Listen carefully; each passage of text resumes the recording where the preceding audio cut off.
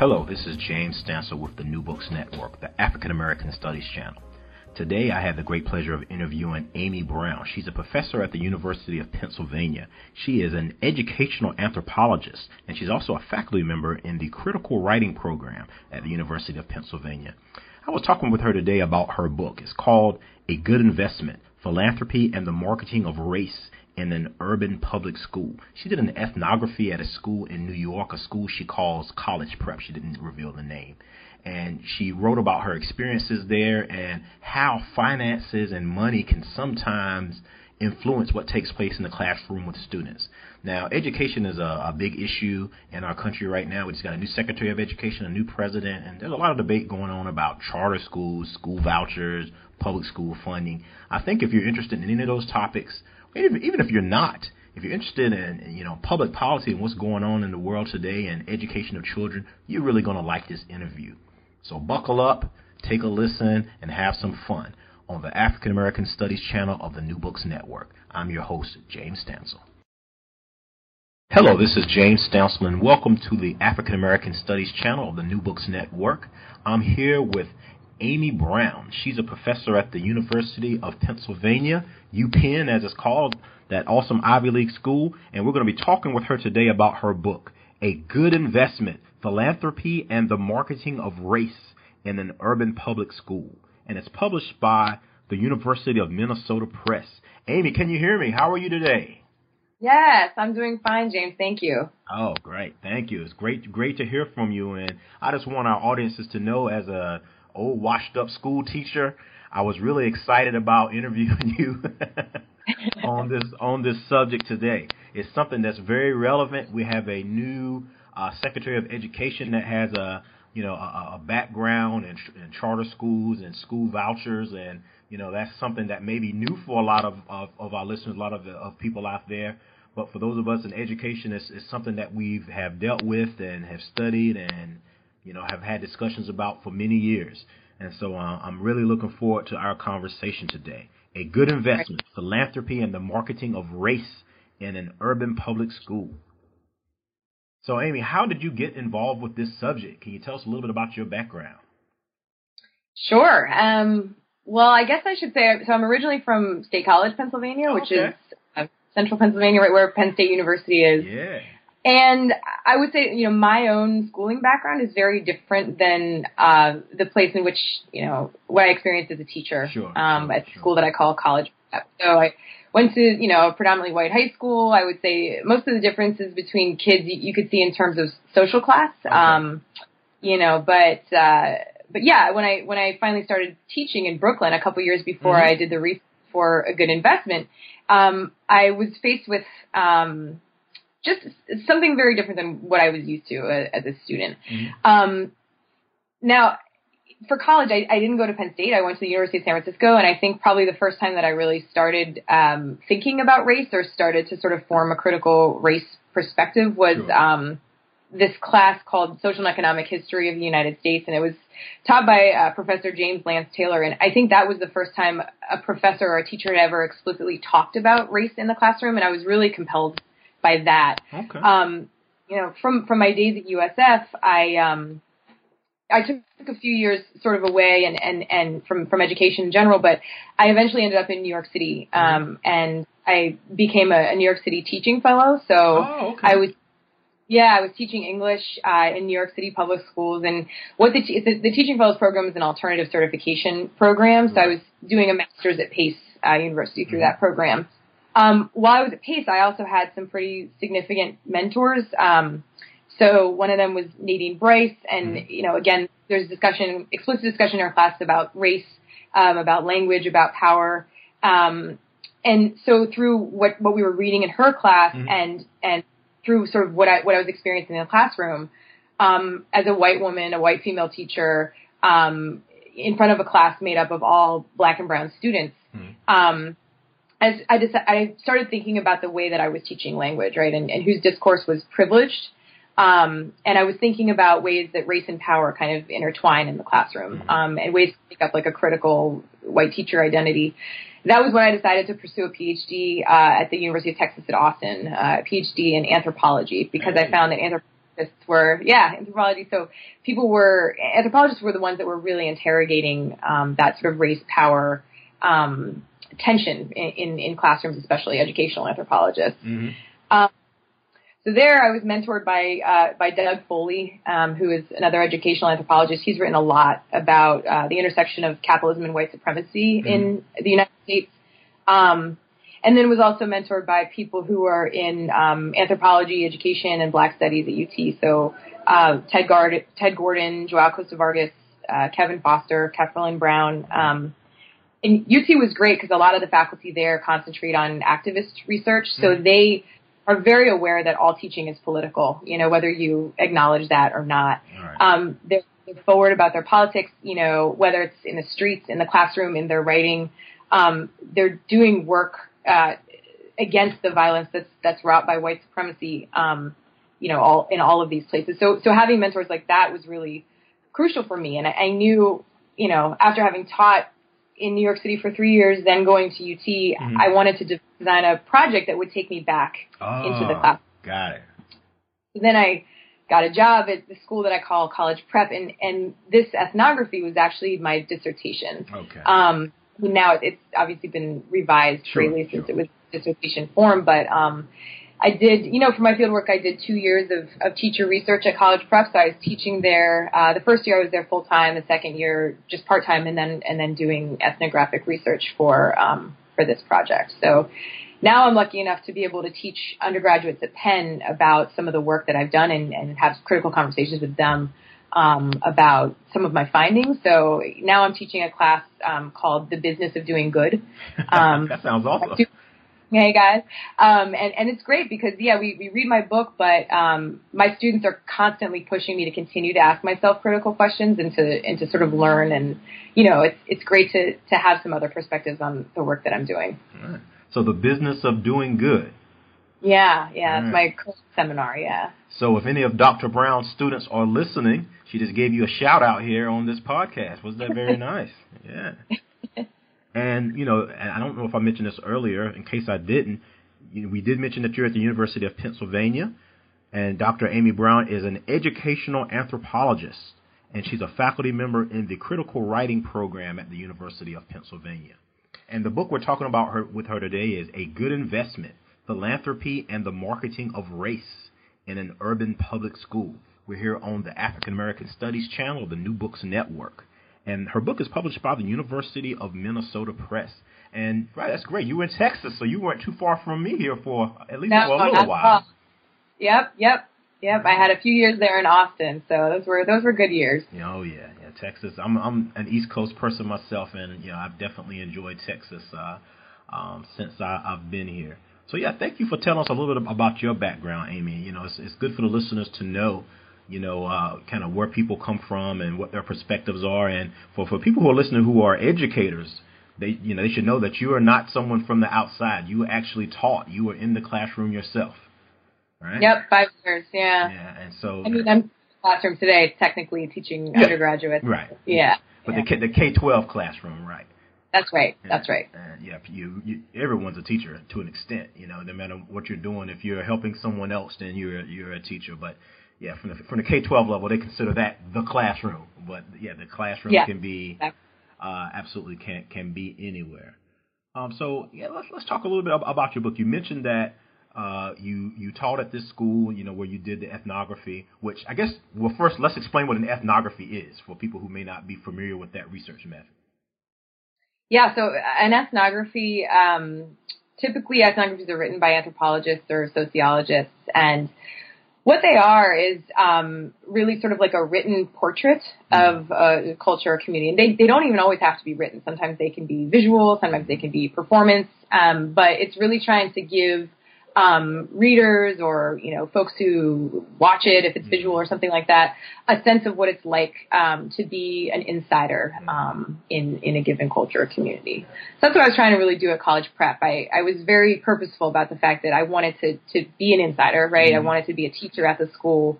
And so I really wanted to give readers a good sense of what it was like to experience day-to-day life right. As a community member at college prep. And, we're calling it college prep, and for those who don't understand, to protect the identities of those involved, the school and such. Dr. Brown is not going to tell you. She doesn't reveal the name of the place where she worked. And so, right. That's why it's called college prep, because, people who don't necessarily always understand how academic books work. It's like, well, where is this college prep? What's the name? I want to go and check it out. No, it doesn't work that way, because, you want to protect the identities of those folks, unless they choose to be identified. And even then, even if they choose to be identified, it may not be the best thing for the work or the research. You're keeping it anonymous, right? So yep. A good investment: philanthropy and the marketing of race in an urban public school. So let's talk a little bit about the book, Amy. What are some key points or key revelations or things that you want to share with the audience about your great book? Yeah, sure. I mean, I think first, I guess I'll just give a little bit of context to my research questions, and then into college prep as a school. So when I first set out to do this project, I really didn't think that the book was going to be about what it ended up being about. Like, my questions were more about how teachers were making critical pedagogy or Freirian pedagogy. We can think of it kind of like a democratic way of teaching relevant to urban public schools. Right. How are teachers drawing on or affirming or adding to the knowledge that students are bringing in? So when I got to the school, that wasn't exactly what I found. And so I really ended up having to, when you write an ethnography, you really have to listen to what stories that your participants are telling you.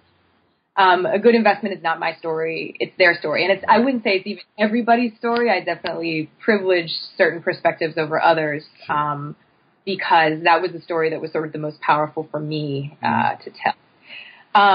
So, I was teaching at college prep for 2 years, from 2008 to 2010. And, it's a traditional public school. The student body is 81% Black, 17% Hispanic. 70 to 80% of them are were eligible for free reduced price lunch at the time. Teacher demographic, 35 teachers there, 23 were white. 7 were Black, 3 identified as biracial, and 2 identified as Latino. So, strong number of white teachers there, which is typical, what we see in urban public schools across the United States. But what wasn't typical about college prep, and this is what led me to sort of change my research questions, was that we had a 93% graduation rate and a 97% college acceptance rate for students. So, because of these rates, college prep really billed itself as a social justice school. It was kind of doing what, in terms of college matriculation, it was doing what other public schools couldn't do. And it was unscreened. It was a traditional public. Okay. It wasn't a charter or anything like that. Now, at the time, the on-time graduation rate in New York City was about 62%. So that just gives you sort of the comparison. Now, the reason why college prep has numbers like that, graduation, college matriculation rates like that, is because in many ways, administrators at the school created an in-house nonprofit organization that could accept private sector funds. So in this book, I call that the foundation. And basically what the foundation did when it was getting all this private money, it meant that teachers and students had access to resources and opportunities that went way beyond what other public schools had. Right. The foundation's primary funder was a funder and founder. The school's primary founder was a firm in Midtown Manhattan, a corporate firm, and I call that the firm in the book. So, these resources at college prep that were so different looked like, there was the college office and college counseling available to all students. Teachers had the time to help read and edit students' personal essays for college. There was a dance studio. There was like a gym and an auditorium on the top floor of the building. There were standing and mobile computer labs for students. There were smart boards and projectors in every room. Lots of extracurricular internship and summer opportunities for students. And that was very different. I mean, the 2 city schools where I had taught before, really the only resource that teachers had freely available to them was chalk, right? Like, I had taught in schools that didn't have a working copy machine, where teachers had a limited amount of paper they could use. College prep was like any resources we wanted, we could have. So the thing about these resources and opportunities, and this was the story I ended up telling in the ethnography, is that these resources came with strings attached. Okay. So, our relationship with our funders, although College Prep saw itself as a social justice school, our relationship with our funders worked to serve and to further some of the racial and economic and social hierarchies that the school purported to eradicate through its graduation and college matriculation rates. So I realized that, once I started talking to teachers and to parents and to administrators at College Prep, I couldn't write about race and, about sort of the way teachers were teaching in the classroom without talking about the school's close relationship with the foundation, because this affected so much of everyday life at College Prep, right? The way we had to ourselves to our funders.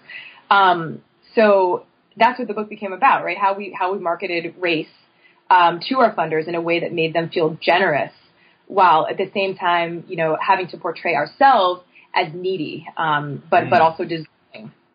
So, I saw going on, and what a lot of teachers and students talk to me about, sort of behind the curtain, is the way I put it in the book, is that the work we did to market ourselves as worthy to funders indexed really, really deeply rooted white supremacist social narratives about poor and at-risk Black or brown urban youth. White female savior teachers, and generous funders. And so, that sort of, those narratives obviously further social inequality. But then, also the fact that our school is chosen because we can market ourselves well, while, the school down the street is not, literally furthers resource inequality, because there's nothing about us that inherently makes us more deserving than any other school. So I'm really arguing not necessarily for an end to philanthropy in education, but for maybe more sustainable or more equitable ways of distributing resources in public schools. All right. Wow. And, the story that you wrote about there, is not something that is unusual or will not be unusual to some people in education. Things you have to do for money sometimes, Right. Right. Right. And that's education. I mean, the nonprofit sector too. Like, I have people who are out of education, but if you do anything that requires private funding, people feel like the story is familiar. Right. And so, even though, there were good things being done, and the students were achieving, I guess, from what you're explaining here and what I saw in the book there, that, there's a good and a bad to it.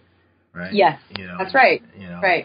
And so it's kind of like a balance. Is it really worth it, or and even is it fair to those other schools? I guess fair is always is relative, but and is it fair to those other schools? The school where you worked, was kind of being held up as being a great example, but I don't know. I mean, it's interesting. It's an interesting debate to think about, Amy, particularly when you look at kind of where we are now.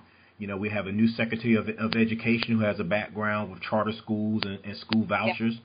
Yeah. And, people talk a lot about the partnerships, developing partnerships between schools and corporations. But, as you said, those partnerships don't come without costs or expectations. Yes, exactly. And you're absolutely right. Those partnerships are increasing. And I think there was a study at Michigan State that looked between 2000 and 2010, philanthropic giving in K through 12 education rose more than 70%. So that's a lot. I mean, that's like a few $1 billion each year. So this is a really important question to explore. And yeah, I mean, especially like you mentioned with Betsy DeVos as our new Secretary of Education, in this case, I mean, I think I wouldn't say she has a lot of background in education per se, but it's her philanthropy. I mean, her philanthropy is what got her to this policymaking position. So it's like her help with GOP campaign financing actually sort of helped her rise to power, and literally helps her to have a voice in shaping policy. And so she's somebody who really seems to see privatization.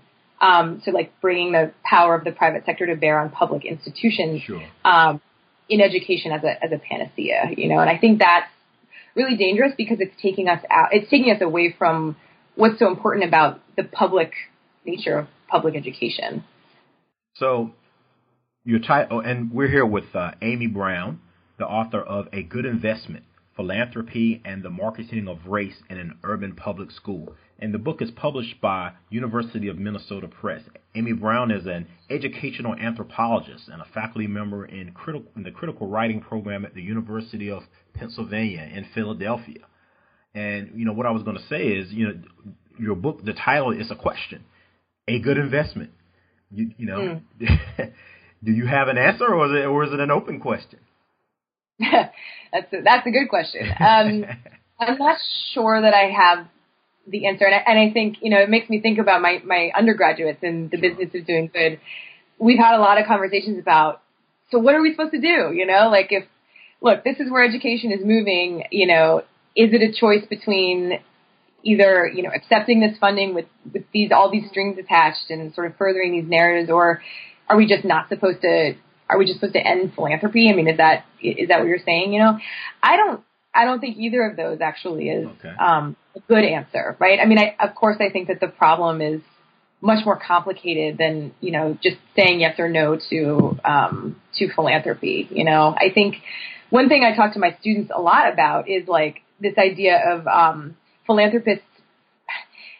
The people who philanthropists surround themselves with are oftentimes their friends or people who are very affirming of what they're doing. Sure. A lot of times it seems like philanthropists are not in a position to be very open to public critique or debate. Although, sometimes you will get critiques that come out, in the press or in the media or something like that, about, how the Gates Foundation messed up or, things like that. But really in real time, I think one solution might be, if we can assume that philanthropists have good intentions, and hopefully they do, what are the ways that we can kind of go off script, right? And what are the ways that we can think about different kinds of solidarity or different kinds of giving, where maybe philanthropists are giving to some kind of public, giving for the public good as opposed to choosing one school or one student. Right.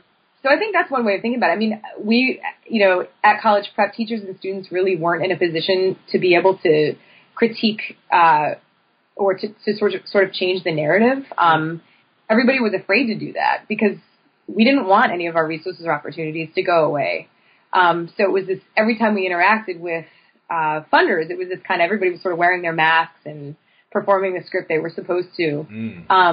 But the current principal of the school, we had a conversation where she was like, what would happen if everybody were to just kind of drop their masks, right? What if we weren't just furthering this one narrative about Black and brown urban, needy urban kids? And what if we were, I don't know, people were engaging on a much more sort of human level. So that's one thing. I mean, I also think though that when we talk about schools, the issue is not just with what happens in our schools. We have to think, if we want public education to get better, we need to think about reforming our tax structure. Maybe people just need to pay higher taxes.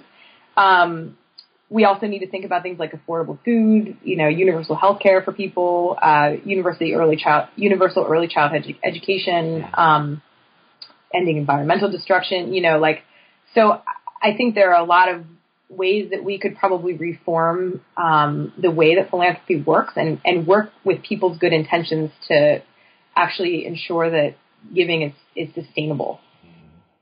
And and thinking back to what you just said, unfortunately, many people who have a lot of money are used to, not all, but many they're used to making their own decisions and being in power. And like you said, people respecting their thoughts and their process, the way they do things, and they want to contribute to things that they can have some control over, Right. And so I think that's really interesting that you say that maybe they should give to a public fund and that can be pulled from. But I think very often, as you talked about here in A Good Investment, they want to be controlling of whatever it is that they give their money towards. Yeah. And I also go ahead. Oh, sure. Yeah. I mean, I think that a lot of the reason why philanthropy is becoming so popular, especially in education, is because bureaucracies are slow, and a lot of public education is seen as kind of a slow-moving, non-innovative bureaucracy that doesn't ever progress, right? It doesn't. And so I understand the need. You can do quick innovations with philanthropic dollars or philanthropic ideas because, they're not democratic and they're not bureaucratic either. But I just wonder if there's a way in which we could, we could find a better balance. And I think about, like, as you pointed out in the book, and as you mentioned earlier, what effect does that have on those students? What are they learning? That they need to perform and put on the mask and do things a certain way to be able to achieve their goals, as opposed to being their authentic selves. Yeah, and exactly. And that could have a long lasting impact. Yeah. As does kind of perpetuating that stereotype of the great white savior and the needy person. Making them feel good. Is it really about helping the students, or is it about themselves, feeling good about something that they felt like they did, Right, exactly. And that's something I touch on in a few chapters of my book. Mm-hmm. There are a few ways in which we see this idea of, like, how, in what ways is college prep teaching students in ways that are psychologically safe and culturally affirming, and in what ways is college prep sort of, through the narrative that they're selling to funders and through perpetuating this kind of white savior narrative, in what way are they sort of ascribing a deficit to students' communities, students' families, and to students themselves? And how harmful is that, right, to learn in an environment like that? So, when I talk about the chapter where I write about professionalism, for example, think a lot about that. So that chapter was really about what I call, it's sort of the curriculum of professionalism at college prep. And so teachers at college prep would grade students on their professionalism. They would carry clipboards around the room, and they would take off points for students who, students deemed were not behaving professionally. Okay. So the point-based metric for evaluating students' behavior. But the assistant principal of the school described, she was a black woman, described professionalism as nebulous and hard to define, as you can imagine. It's pretty subjective. So, professionalism points could be taken off for anything, really. So if you were, out of uniform, if you came to class late, if you fell asleep, if you cut class, but sometimes it was for, students, if they weren't looking directly at a teacher. Sometimes if a teacher thought a student was talking too loud, they would take off professionalism points. Wow. And then, it was really interesting to me. A lot of students seem to equate being professional with being quiet, or with wearing the school uniform, which was like khaki pants and an Oxford, a college shirt. So for me, that was a bit frightening. One student who I was a cheerleading coach while I was at the school as well, and in addition, for just a little while, in addition to teaching English, and one student who was, she had grades that were basically not good enough to cheer on the squad, and so she came to a meeting with her mom and the dean of discipline at the school and me, and we asked the student, what are you going to do to get your grades back up so you can cheer again? And she said, I'm just going to come in, I'm going to be quiet, I'm going to be professional, just not say anything, and so that is really troubling. When you think about what it means to be a professional, me, right, my job requires me to have authority, right, to be autonomous, to have a specialized knowledge base. And then you think about college prep professionalism, I think it's discouraging those three things. So what kind of workers is college prep actually teaching its students to be? You have to ask yourself that question. And I think some teachers use professionalism as a way to sort of further a deficit discourse about students' families or communities. So there was a teacher who said, a lot of these students, they grow up in the projects. They don't have anyone who's professional around them. So there's this assumption that low-income black and brown students lack the social skills that are required for upward mobility and personhood. And that, I found troubling as well. So students were very mixed about professionalism. When I surveyed them about it, and about half of them liked professionalism. They felt like it was really going to prepare them for the real world, and it helped to boost their grades. It was usually 10% of the grades on their transcript. And others felt like, professionalism isn't necessary. Like, I'm already professional. Like, professionalism hurts my grades a lot. Like, I don't, teachers go too far with this. So yeah, I think, the curriculum of professionalism is one way that I think college prep was actually, again, with good intentions, sort of doing some harm to its students. Now, at the end of that chapter, I do, obviously character education is important I do. It is important to know how to be professional in a certain way, right? So I wonder if there's a way that we could maybe recuperate professionalism, like a way to teach that without undermining the identities of students. Can you teach students to sort of deftly navigate between different kinds of cultural spaces while still really affirming who they are? So, yeah, I mean, can we teach professionalism without sort of being an attack on who kids are is the question that I looked at. That's a great point. And, myself as an educator, I've taught in independent schools as well as public schools, in my K-12 days. And, I find it interesting that a lot of things when you're in the public schools or in the charters that they say that, we're going to give these students the best and we're going to, educate them a certain way, but they're asked to do things that you don't see in the independent schools. Right. So we're saying that we're trying to give them, a better education and maybe equate what they're doing educationally to what happens in independent schools. But independent school kids, unless it's a Catholic school or something like that, they don't have uniforms. They can dress how they want, and they're encouraged to challenge the teachers and, and just kind of speak and kind of do things their own way. Where if you look at particularly some of the charter schools that, they all wear uniforms, there's a lot of rote learning and hand clapping and, all these kind of things. So, it really makes me think a lot of what you said, Amy, we're training them to be more of a servant class, and be docile while, these other group of students are, being trained to be leaders and to kind of be in control. Yeah, that's right. That's right. A lot of people don't understand that unless they see both in action. Yeah, it's true. But I think what was also pretty instrumental for me thinking about the kind of, social reproduction that you're talking about. And there's a whole body, social reproduction theory that talks about why is it that, poor people stay poor and rich people stay rich, right? Like why why don't we see more upward mobility?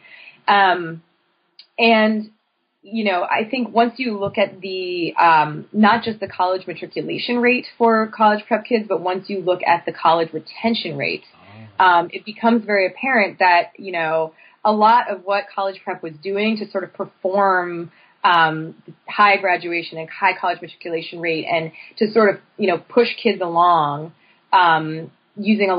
teachers complained a lot about grade inflation, right? Did not actually prepare kids to stay in college. So what I saw was, and I looked at official NYC DOE statistics as well as I did sort of my own informal work looking at, I was friends with about, I think 80 of the kids that were that were 10th graders in 2008 when I started school. So following them through post-graduation. So like 2 years later, we have, when I followed up, about half or maybe less than half of them were still in college.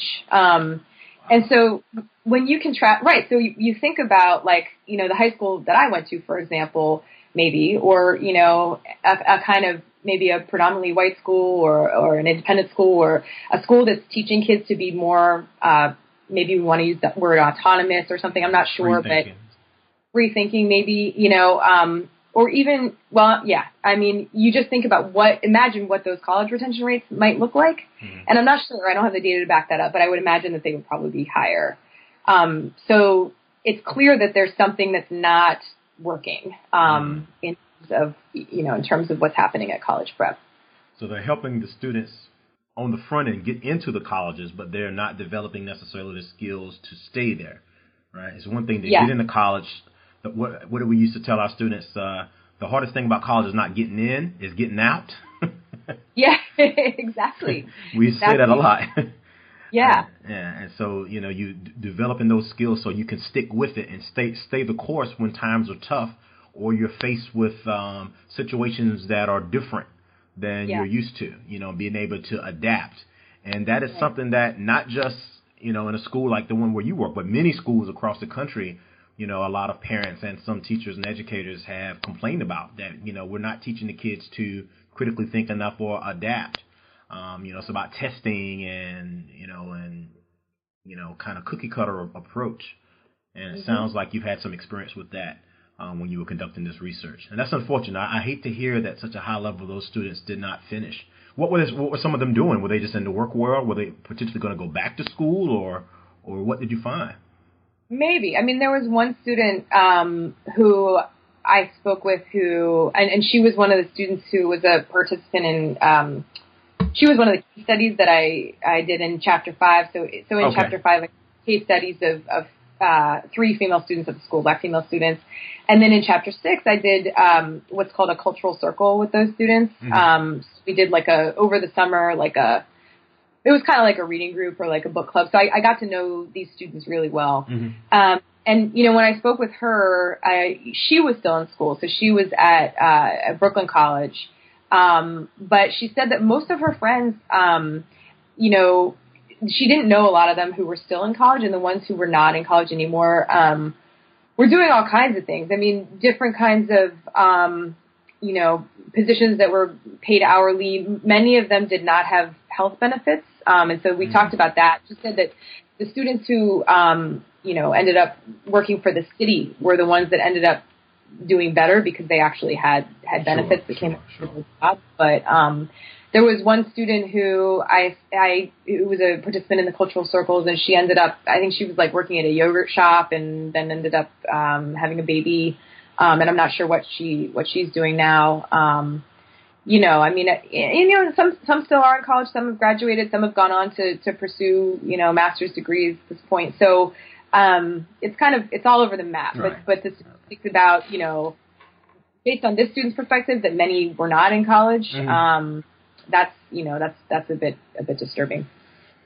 Yeah, it is, because it just kind of enforces what you had been talking about in the book and with us here today, that there was a lot of it was, I don't want to say dog and pony show, that's probably too strong, but it was a lot of show going through the process and maybe getting their grades to get to college, right? But not a lot was done to help them afterwards or to ensure that they had success, and that's unfortunate. But that school is not the only one, unfortunately. Right, exactly. And I don't think you're wrong with Dog and Pony Show. There was actually one an English teacher, the only Black male English teacher in the department who used those exact words. It is a Dog and Pony Show, and he actually likened some of the ways that we performed at benefits up at the firm, or there was a movie that came out about college prep, which was really reinforcing this narrative. Is this college or this school will save its students, without a lot of attribution to students' parents or to their communities or whatever. So he said it reminded him of Chapter 1 of Ralph Ellison's Invisible Man, the battle where you just have, there's a boxing match between Black men and a white audience kind of looking on, for their own entertainment and enjoyment, right? So yeah, I mean, he also likened it to Paul Laurence Dunbar's poem, We Wear the Mask, and so just thinking about what we sacrifice when we put those masks on, I think it's powerful. I mean, for him, he ended up leaving the school, as did many Black teachers at the school. Either were sort of pushed out or ended up leaving because they just couldn't. Yeah. Some of them, I think, were disillusioned. I mean, he in particular became really frustrated with the level of sort of white savior ideology that he was experiencing at the school. I mean, with his colleagues, he got frustrated with that, and he ended up going to pursue a doctorate, and he's working on Black male teacher retention. Okay. But other teachers were pushed out. I mean, this was also pretty interesting, was that oftentimes in the movie about college prep that was shown to funders, or at these benefits where we would have to go sort of hobnob with people who would at the end of the night drop checks into a box for us. There was usually one token Black teacher that was selected to go. And, a lot of the pictures, about the school would feature kind of like one Black teacher in a classroom with Black kids. I mean, it's feeding into this sort of politically liberal dream of, Black teachers in classrooms, maybe diversity, I'm not sure what. But then when it came time to be promoted, or if a Black teacher were to sort of stand up in any way to the school's power structure, which was, was white administrators pretty much at the top, they were often either passed over for promotions or told, and it was always the same words, you're not the right fit, and asked to asked to go somewhere else. And so I heard that story so many times, from Black faculty at the school. So that was another story that I chose to tell. I mean, one person actually, he texted me, I think I already had a book contract at that point, but I was working on the manuscript, and he had just been fired from the school, and he said, I need you to interview me again. Like, I need my story, what happened to be in your book. So I ended up going back and interviewing him, and so his story is actually in the afterword of the book. Wow. Yeah, so this is, I think that, like, what was important to me about writing this book, we all talk about, or maybe not we all, but a lot of us in education Sure. talk about privatization and marketization, and we see these things kind of at the macro level, but what does the lived experience of privatization and marketization of public schooling feel like? What does that do to us as educators and as students on a day-to-day level? And so that's really what I wanted to profile here. And I think you did a very good job with that, Amy, with this book. And the book is A Good Investment, Philanthropy, and the Marketing of Race in an Urban Public School. And it's published by University of Minnesota Press. And we're here today on the African American Studies channel, the New Books Network, with Amy Brown talking about her book. And definitely, this is a book is readable for general audiences. It's a book that scholars would find interesting as well. But it's her work and her experiences. And you definitely did a great job kind of portraying that student perspective, the perspective of the teachers, and, just all different aspects. And, it was almost like a like a movie for me. It was like I felt like I was living it. Reminded me of a lot of experiences that I had in the classroom. And, I definitely recommend this to folk who are interested in some of the debates and issues that are going on in education now. It might surprise you. And unfortunately, in some cases, it's not going to surprise you. It's going to be some things that you would probably have personal experienced or that you would expect to be happening in schools, particularly schools that are receiving some outside funding. One of the things I want to ask you, Amy, is what kind of feedback have you got? I know you mentioned you talked to the current principal relatively recently. What kind of feedback have you gotten from maybe parents or, some other administrators or people that you haven't mentioned yet about the book, or the community? Right. Yeah, that's a great question. So this again was an idea that I got from my mentor, Doug Foley. He went, after he wrote his ethnography, Learning Capitalist Culture, he turned it into a longitudinal study. And so he went back and re-interviewed his participants, I think, 10 years later, and then again 10 years later, just to he's working on that social reproduction stuff that you talked about. Mm-hmm. So, why is it that working class kids get working class jobs, right? And similar to Jay McLeod's stuff, actually, too. Oh, yeah. I was thinking, when you said it, that's exactly what I was thinking about. That's another great ethnography, yeah. So, Ain't No Making It, for those who aren't familiar. What's that? No, I was just saying the name. Ain't No Making It is the book. It. That's right. Yeah, that's for right. those who aren't familiar. Go ahead. Yes, yeah, classic. So anyway, I wanted to sort of, as an insider teacher, right, as I see myself as an activist academic, I see myself as somebody who really wants to not sort of give my own view of what's happening in a community. When I write an ethnography, I see writing ethnography as a really collaborative process, and so I wanted to involve teachers and students and parents as much as I possibly could in the writing of the book. But then once I had a manuscript, I wanted to go back and get their feedback on it before it was published, and so I followed up with everybody, and I think I interviewed at first a lot more people than I actually ended up following up with. So I interviewed, I think it was about 40, I have to look. I interviewed, around 40 teachers and students and parents. I did, hundreds of hours of participant observation while I was doing this work. I did like a school-wide student questionnaire. I went back, and everyone who I'd interviewed at first, I sent them an email and I said, look, if you're willing to read the manuscript, I'd love to talk to you about your opinion. And I'm totally willing to make changes or revisions to the manuscript based on your perspective, right? I want this to be as collaborative as possible. So 11 teachers wrote me back and said that they were interested in talking to me again after reading the manuscript. So I spoke with them. 4 students I spoke with as well. And then I also did a sort of a professional development with staff and students and parents at the school in 2010. So everybody was there for that. And I did sort of a PowerPoint with my findings and asked folks for their feedback there. What I found was that people sort of define themselves like within and against what I call the political spectacle. So the problem, the school's definition of the problem and also the school's definition of the solution to problems in education being philanthropy. People were really ambivalent about, and when I say people here, I mean students and teachers were very ambivalent about their participation in the school spectacle for its funders. And so they kind of told me that they knew they had to perform, like they knew they were playing the game, and they knew why that was problematic in a lot of ways. They didn't like it, but they needed to keep doing it because they wanted to get resources. So when they read the manuscript, especially many of the Black teachers who I talked to were like, thank you so much for telling this story. Like, I think this is right on. I mean, especially too, some of the critical white teachers were like, this story absolutely needed to be told about college prep. Like this is it.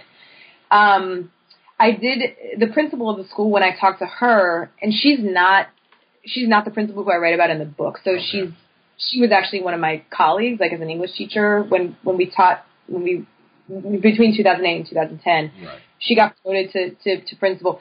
She's invited me back to the school. She said, she really valued my perspective. She said that they don't actually use professionalism points at the school anymore. So I don't know if that's because of what I wrote or, because of, things that she decided to change herself. Sure.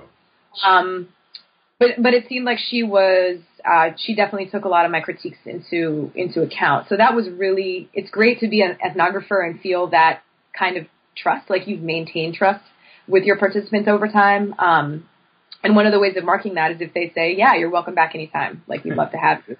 That's a good sign. I was really happy about that.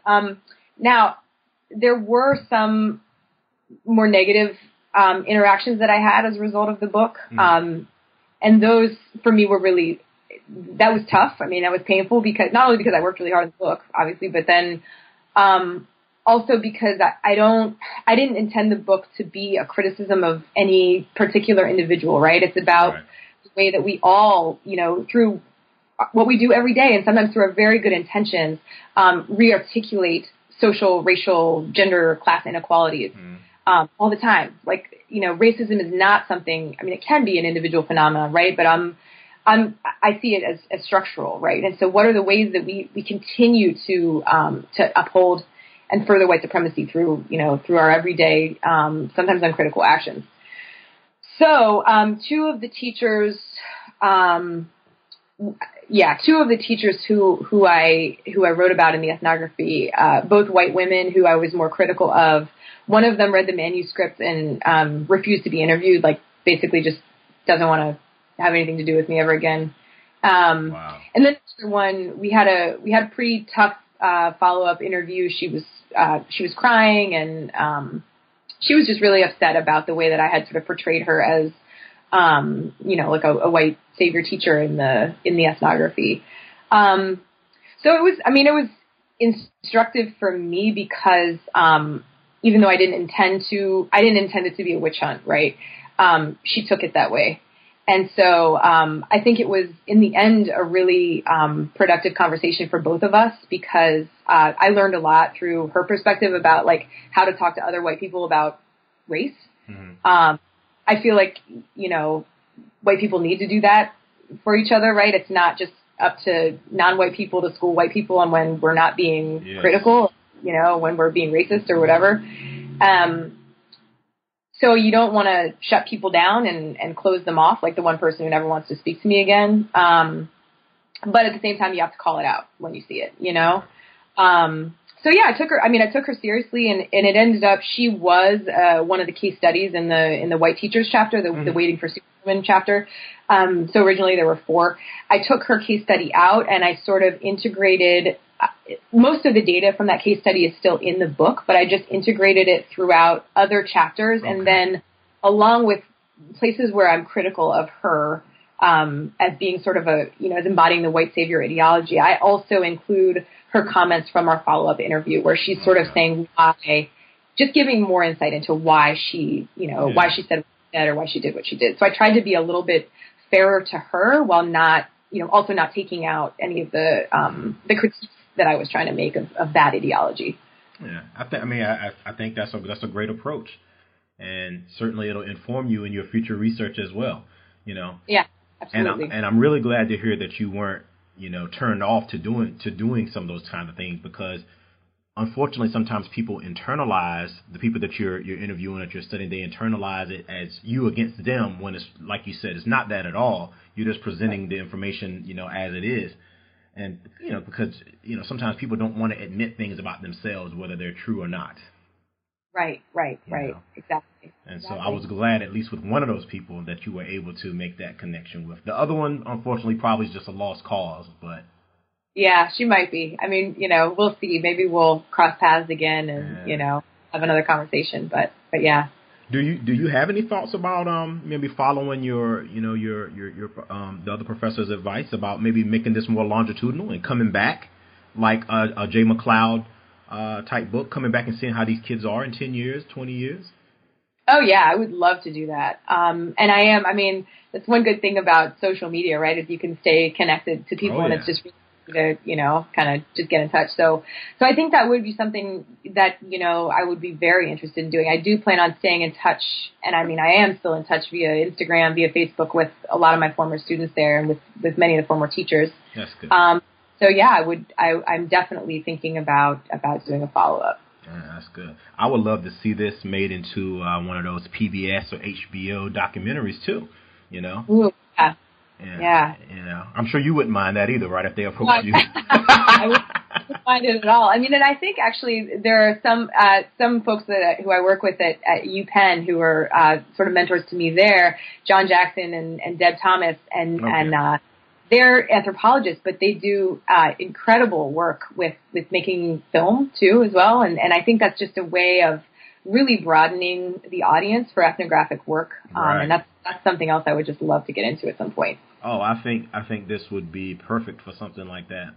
But we could talk about that a little bit offline, some ideals, maybe I have with that. But yeah, I'm here with Amy Brown, the author of A Good Investment, Philanthropy, and the Marketing of Race in an Urban Public School. She is an educational anthropologist, right?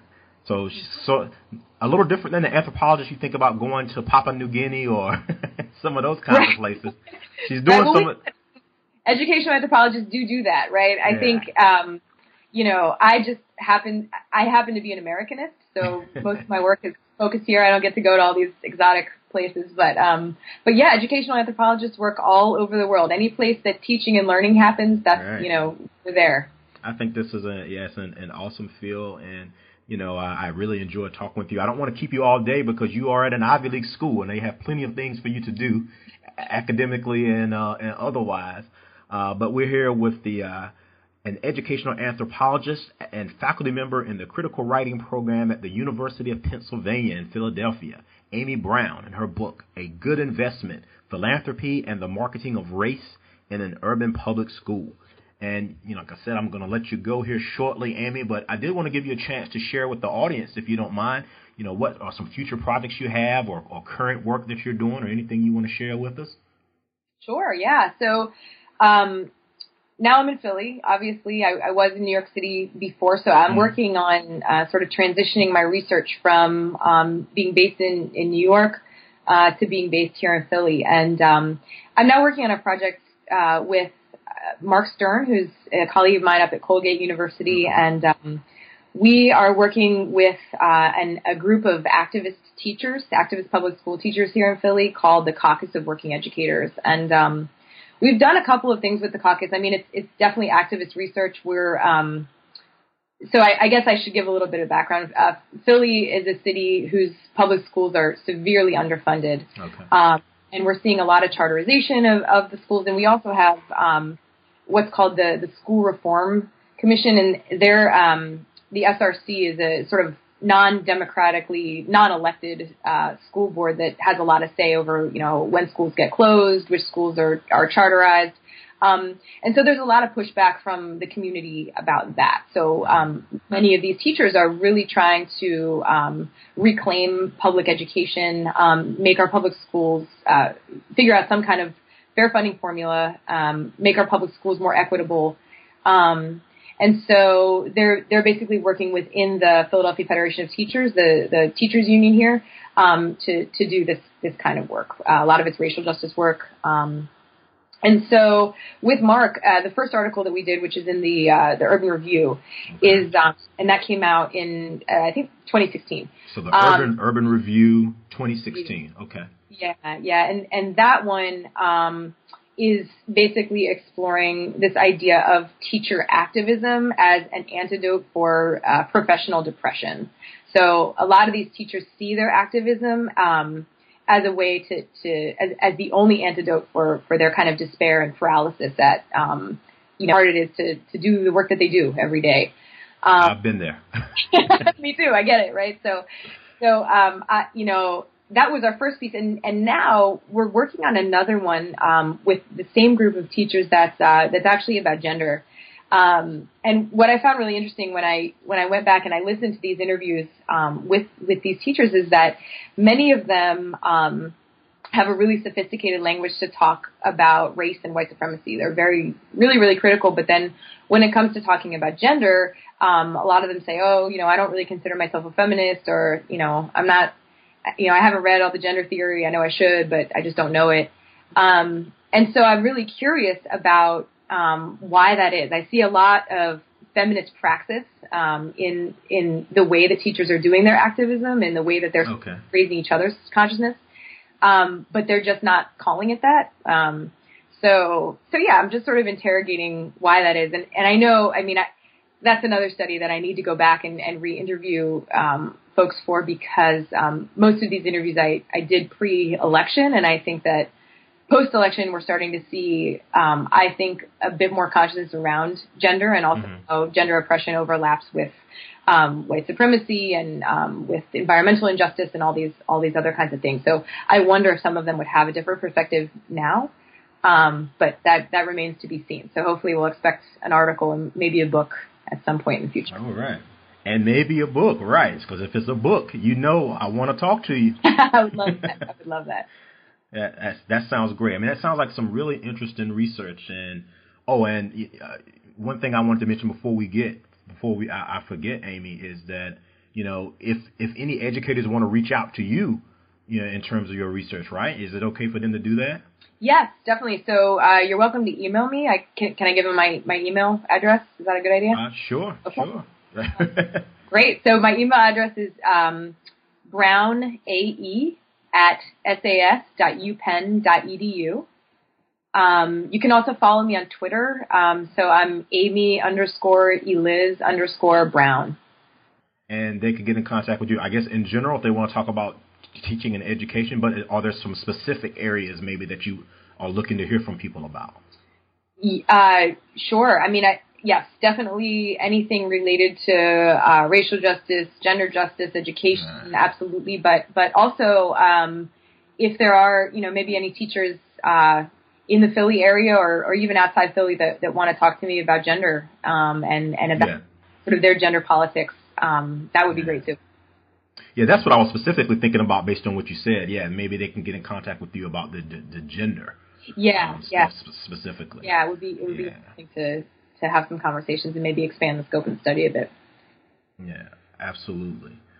And with that, Amy, I think we're gonna wrap up, because I love talking with our writers, our academics and scholars, but I know you guys have so much more to do than to talk with us on Skype. Well, this was such a pleasure, James. Thank you so much. Yes, absolutely. I could talk with you all day, Amy. It's like I mentioned to you earlier, we're just sitting around the dorm and we're talking about all the issues and problems in the world and how we can solve them. That's right? So on that note, we're going to let Dr. Amy Brown go, of the University of Pennsylvania, UPenn. And just one more time, I'm going to mention her book title, because if you're a parent or you're even a student now, or you're thinking about becoming a teacher, or you're an educator or administrator, this is a great book for you to look at and, maybe understand some issues that you maybe weren't aware of, or some experiences that she experienced at the school where she worked that could be similar to yours. And the book is called A Good Investment: Philanthropy and the Marketing of Race in an Urban Public School. And it's published by the University of Minnesota Press. And when we get offline, Amy, I definitely want to talk with you. I got to get you down to Houston and maybe talk to some of our folks down here about your book and some of your experiences. Yes. All right. That would be great. And so on that note, I'll say goodbye. This is James Stansel, your host of the African American Studies channel on the New Books Network. Amy, can you tell our audience goodbye? Thank you so much for listening. All right. Take care. And we'll see everyone next time. Peace and love. This is the African American Studies channel of the New Books Network, and I'm your host, James Stansel. Take care.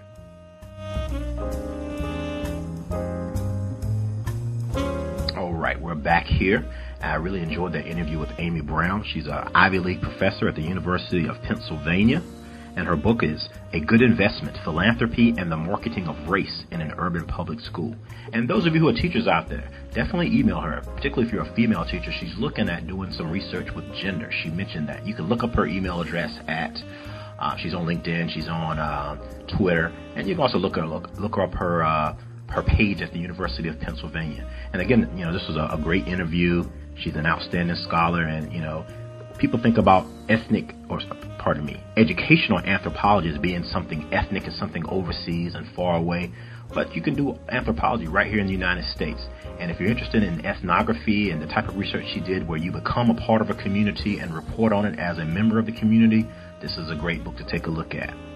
And again, the book is A Good Investment: Philanthropy and the Marketing of Race in an Urban Public School. Talking about the challenges of being a teacher and the challenges of funding and what you give up when you get funding from outside sources. So I hope you enjoyed the interview, and go out and get her book, A Good Investment. It's published by University of Minnesota Press, the author Amy Brown. And that's going to be enough for us for this week. We'll leave you to think about that, and we'll see you next time on the African American Studies channel of the New Books Network. I'm your host, James Stansel. Peace and love.